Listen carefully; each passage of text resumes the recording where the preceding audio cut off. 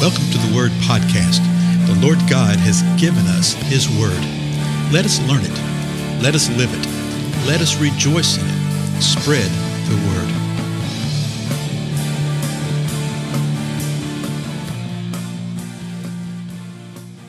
Blessings, everybody. This is Dale. Thank you so much for joining with me on the Word Podcast. We have been looking at the letter to the Hebrews for, I think, 118 episodes. I think this, how many it's been so far, I'm not sure, but somewhere around there. And so we've actually completed going through it. And I just wanted to do one very, very brief overview recap of just what we've seen, just sort of literally off the top of my head, not even planned what we're going to do right here with this, because I really want to encourage us to remain in the book of Hebrews for the balance of our lives, okay? To go back from time to time to review it, to go back from time to time to read it, to remember what the bottom line is of what's being said here. And the bottom line was what? That Jesus is better. And we saw that from the very beginning, the first chapter, how that the Lord had spoken in times past, but now He's spoken through His Son.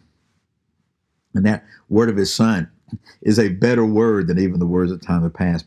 And we saw that how Jesus is better than angels. Remember that? Better than the angels. So because of that, we need to give close attention to these things. And we need to make sure that we don't drift away from things and that we don't neglect the word that the Lord has given us. And we need to realize that the time is coming when the angels are going to be subject to us and the world's going to be subject to mankind. But in the meanwhile, we saw in the second chapter that Jesus had temporarily humbled Himself. He'd humbled Himself and had taken on the form of flesh, which you see in Philippians. We saw in chapter 3 that Jesus is a better high priest. He is our high priest. He's the apostle and the high priest of our confession. And we saw how He is better than Moses. Now, when we say better, it doesn't mean that all these things are not good, that they're no longer worthy. No, certainly not at all. It does mean that they're inferior when it comes to what the Lord Jesus is and who He is. We also saw in the third chapter that there's, as it was all the way through the book, words of warning, words of instructions. We saw that we're told to take care, that there not be any evil, unbelieving heart that falls away from the living God. Okay, remember that? Saw several words of warning related to that, words that were sort of hard to understand sometimes.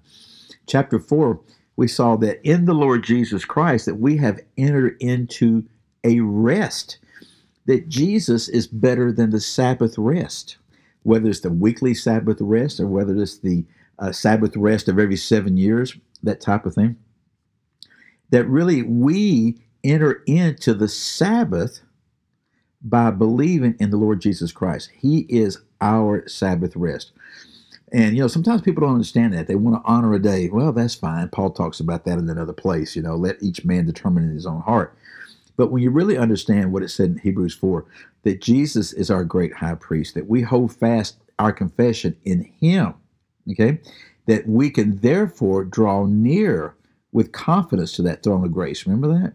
He is the source of all rest. In chapter 5, continue that idea, that Jesus is the perfect high priest, that He's experienced what we can experience, and that He's superior to the high priest. He is of the order according to Melchizedek. He's actually superior to Melchizedek. And boy, did we not spend some time talking about all that. In the 6th chapter, there's an extreme word of warning right here that people still struggle with at the end of the 5th chapter and the 6th chapter. And He's just telling us, hey, press on. Move beyond. Leave the elementary teachings behind. Press on to maturity. Don't go back and lay a foundation again of what you already know, repentance from dead works, of faith toward God, instructions about washings and laying on of hands and the resurrection of the dead and eternal judgment, that type of thing. But press on in the Lord. Make sure that you are His. And He told me, He says, I know if you do this, that there are going to be better things ahead for you. Okay?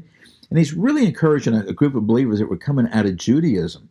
And that's the reason He used so many Old Testament references, allusions to passages.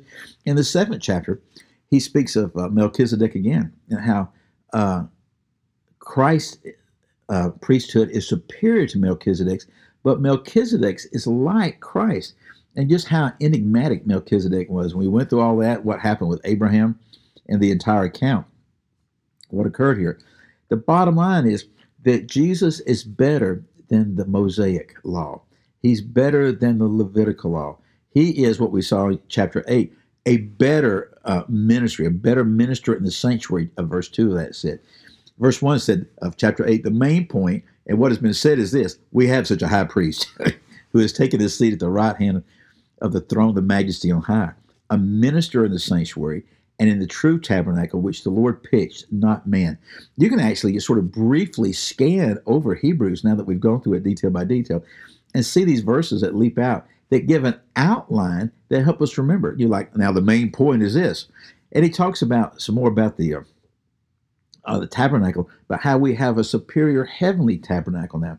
And in chapter 8, he picks up the idea of having a new covenant and quotes a lot of the Old Testament related to that and how the Lord Jesus Christ is our new covenant. He continues that in chapter 8, the Old Covenant, the New Covenant, the old laws, the regulations, the tabernacle, but who we are now in the Holy Spirit, how the Holy Spirit signifies some things, that Jesus is better than the law, that Jesus is better than the Old Covenant. Jesus didn't come to do away with the law. He came to fulfill the law. And then he starts bringing all this to a climax, that Christ, his sacrifice, the Lord Jesus Christ, is sufficient for everything. It is sufficient. Hebrews 10:4, remember that? It's impossible for the blood of bulls and goats to take away sin. But with the Lord Jesus Christ, your sin is expiated, is canceled. Your sin is no longer there. It's atoned for, okay? And he speaks of these things in chapter 10. And at the end of it, talks about how we have a new and a living way now. So therefore, because of this, because Jesus is the great high priest of the house of God, let us draw near with a sincere heart and full assurance. Okay? Let us draw near, understand that we can walk. But know this, okay? Know this, that God's wrath is going to come. And Hebrews 10:31, it's a terrifying thing to fall into the hands of a living God. So he's encouraging them and exhorting them, don't throw away your confidence. That has a great reward. But you need endurance. Is that not a word for us? Verse 36, you need endurance. So endure, press on in the will of God that you will receive what is promised. In the last verse of the chapter, don't shrink back from, okay? Press on in the preserving of the soul. And then that great chapter 11, which we have talked a lot about, particularly of late, the great gallery of faith. He tells us that faith is the assurance of things hoped for and the conviction of things not seen. For by it, by faith, the men of old gained approval. Now don't forget, in verse 3, chapter 11, he speaks of, the author does, of himself and of that group and also of us. He said, by faith, we understand that the worlds were prepared by the word of God, so that what is seen was not made out of things that are visible. So he uses that at the very beginning. Then he goes back to Abel and recounts all, just an example of men and women who lived by faith. So because of that, chapter 12, what should we do? Since we have this great cloud of witnesses, we need to lay aside every encumbrance and the sin that entangles us. We need to run with endurance. We need to fix our eyes on Jesus. And we need to consider the fact that Jesus is the example for how we live. Then in chapter 13, he gives examples and instructions about what we should do, that we should love the brethren, that we should be hospitable to strangers. Don't neglect that. We need to remember the prisoners. We need to make sure that the marriage bed is undefiled. We need to make sure that our character, who we are, is free from the love of money. We need to remember the word spoken to us. We need to remember those who teach us. We need to make sure we don't get carried away by various doctrines. And the bottom line of all this stuff is to realize that we are to offer up a sacrifice of praise and giving the thanks to the Lord Jesus Christ, because he is better than everything. Well, my time's totally gone. Again, I'm Dale, and I'll see you on the next episode. Goodbye.